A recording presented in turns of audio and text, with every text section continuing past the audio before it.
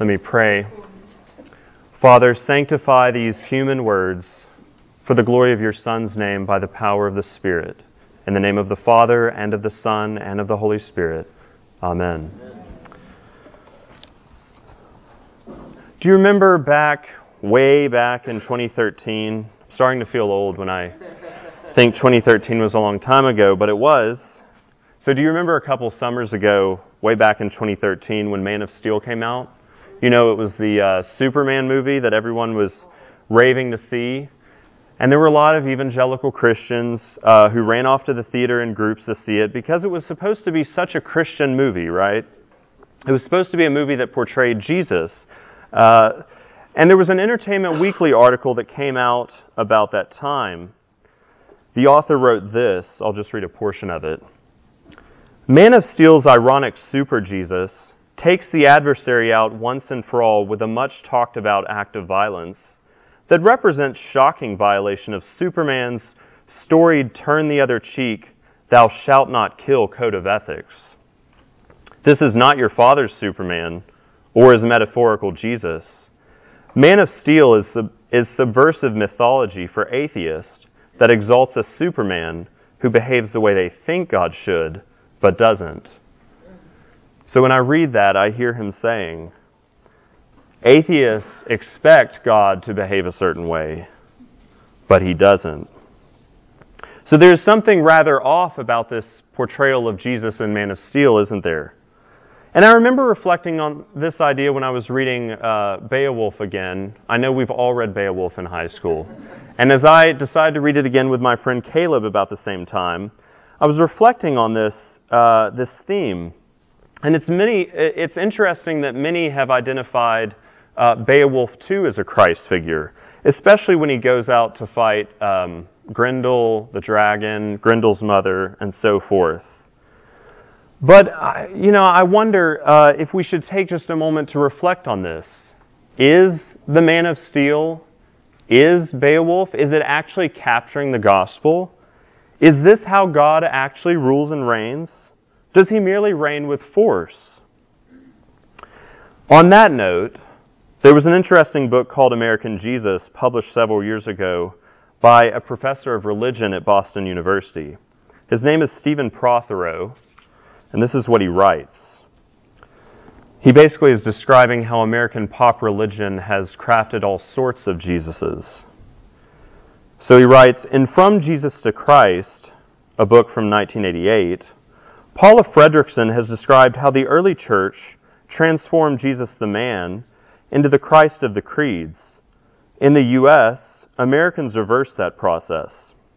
As they made it possible to reject the Calvinist Christ, the creedal Christ, and the biblical Christ, Jesus became accessible to Americans who could not believe in predestination, the Trinity, or the inerrancy of the Bible. As they disentangled Jesus from Christianity itself, Jesus' piety became possible even for non-Christians. To be sure, not all Americans went this far. After the American Jesus, born in Jefferson's White House and raised by evangelical and liberal Protestants, he turned his back on his Christian upbringing and struck out on his own in multi-religious America. Conservative believers beckoned him back to what many still believe is a Christian nation. But, listen, the genie was out of the bottle, and Americans of all religious persuasions, and none, now felt free to embrace whichever Jesus fulfilled their wishes. Jesus, in American pop religion, has been feminized, he's been masculinized, he's been reincarnated into various ethnic backgrounds. He is a superstar, he's an enlightened guru, he is even a guy with lots of machismo, etc. And after the evangelical heyday of Jesus being this kind of soft and sentimental, warm and fuzzy kind of guy, well, maybe we'll have a hipster Jesus. And maybe that Jesus will drink craft beer, wear flannel, and of course he'll only listen to albums on vinyl. That's the hipster Jesus. So you see where this is going.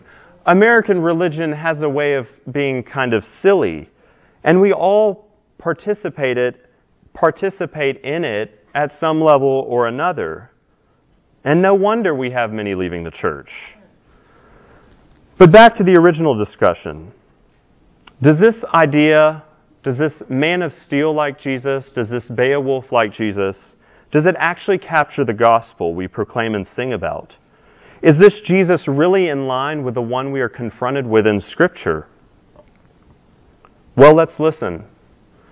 Tonight in our midst, we have heard this promise from Jeremiah 33.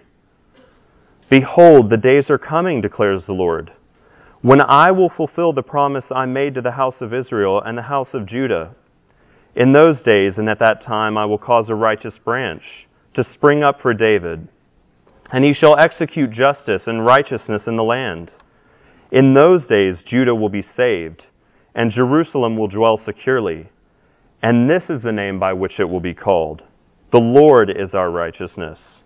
For thus says the Lord, David shall never lack a man to sit on the throne of the house of Israel, and the Levitical priests shall never lack a man in my presence to offer burnt offerings, to burn grain offerings, and to make sacrifices forever. The message from Jeremiah is absolutely astonishing.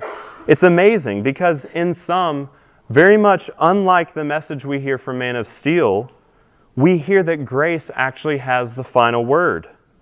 How so? Well, in Jeremiah, we have heard words, if we've been reading up to Jeremiah 33, we have heard nothing but words of absolute judgment against his people. Absolute judgment and total destruction. Up until chapter 30 of Jeremiah, we have been hearing the voice of judgment, words of law. Chapter 7, for example, explains the evil that pervades the land. There is idolatry, false worship, theft, murder. In other words, the people have forsaken God, and as a result, there is widespread evil. There is vertical evil between man and God, and so there is horizontal evil between man and man. Because man has forsaken God, relations with one another is off kilter. And so after continual refusal to hear the words of Isaiah and Jeremiah, God pronounces judgment. And these prophets have been using the analogy of a tree. So the prophets will speak of Israel and Judah as a tree. And so when this word comes that is judgment, the analogy of a tree turns into the analogy of a stump. So God says, to this tree that is Israel and Judah, I'm going to lay waste to it, and I will cut you down to a stump. Because they have forsaken the fatherless and the widow, they have oppressed one another, God will cut them down. And even now, even here in our midst, 2,500 years later, in a time where we think we have progressed to a better state, is this not our state of affairs too? Does not the news we hear every day from Paris to Beirut to Charleston to Oregon, you name it, even our own daily self-centered actions, don't we too oppress one another? And so, as Judah might have finally said to themselves in such a dire situation, we need someone from the outside to rescue us. Perhaps we might ask ourselves, who will deliver us? Who will deliver us? And to that question, God in our midst this evening has answered. I have caused a righteous branch to spring up from David's line, and I have established an eternal priesthood. In other words, God directs us to himself where God has established Jesus Christ as true king and as true priest. This is precisely what Luke wants us to remember when he talks about Mary, the angel visiting Mary. When the angel says that the baby, who is the Son of the Most High, would receive the throne of David and reign over this kingdom forever, this is what we are to remember. This promise from Jeremiah is being fulfilled right before her very eyes, before her very ears, and through her it is being fulfilled. And this evening, too, we hear such a message, that the God-man Mary gave birth to 2,000 years ago is the King, and he has received all authority unto himself. All authority over heaven and earth. All authority, to borrow the language of Paul, over every dominion, principality, and power. So very much unlike the man of steel, who comes with such pomp and glory, this true king, his glory is made manifest in weakness. In fact, the king appears where we least expected to find him. I was listening on the way home for Thanksgiving. I was listening to a podcast, and the way they put it, Jesus is strange, actually, to our ears. Jesus is strange. He shows up where we least expected to find him. The reformer Martin Luther called this God acting sub contrario. That is, God acts under his opposites, where we least expected to find him.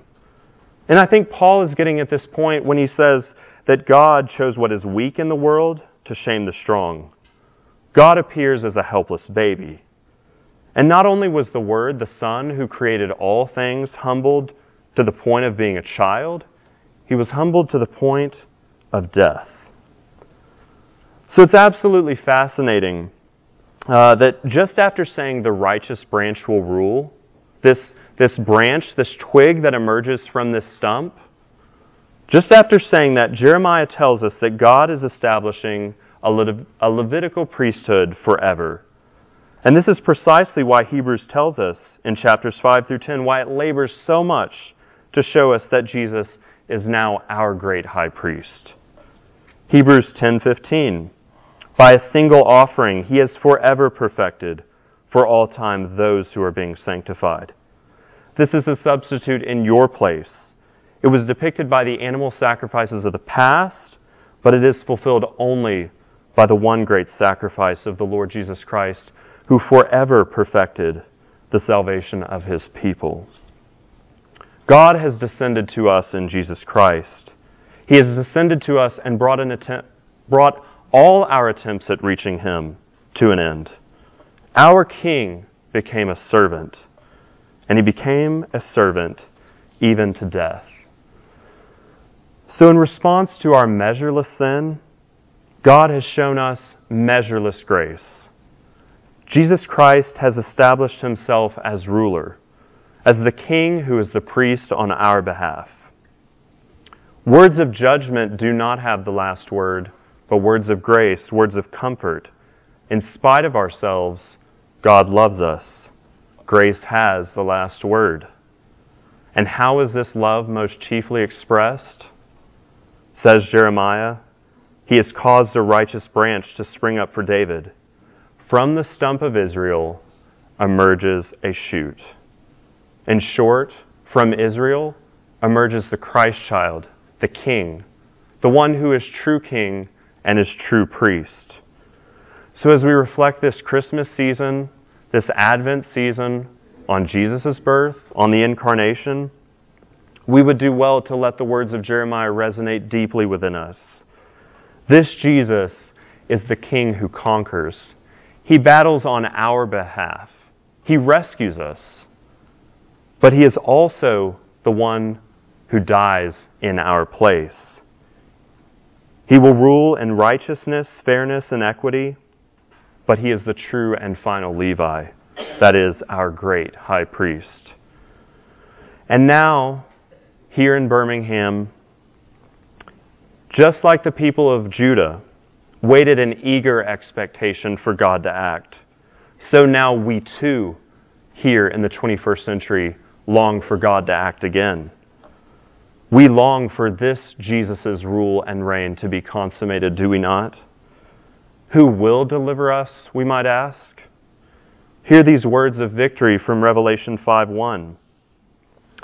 Then I saw in the right hand of him who was seated on the throne a scroll written within and on the back, sealed with 7 seals. And I saw a mighty angel proclaiming with a loud voice, "Who is worthy to open the scroll and break its seals?" And no one in heaven or on earth or under the earth was able to open the scroll or to look into it. And I began to weep loudly because no one was found worthy to open the scroll or to look into it. And one of the elders said to me, "Weep no more. Behold, the Lion of the tribe of Judah, the Root of David, has conquered, so that he can open the scroll and its 7 seals.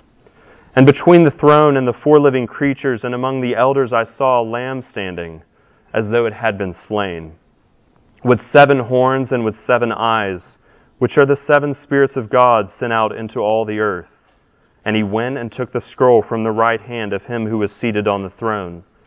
And when he had taken the scroll, the 4 living creatures and the 24 elders fell down before the Lamb, each holding a harp, and golden bowls full of incense, which are the prayers of the saints.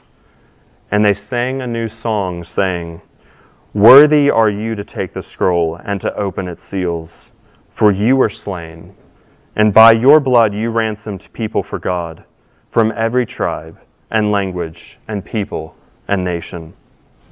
And you have made them a kingdom and priests to our God, and they shall reign on the earth."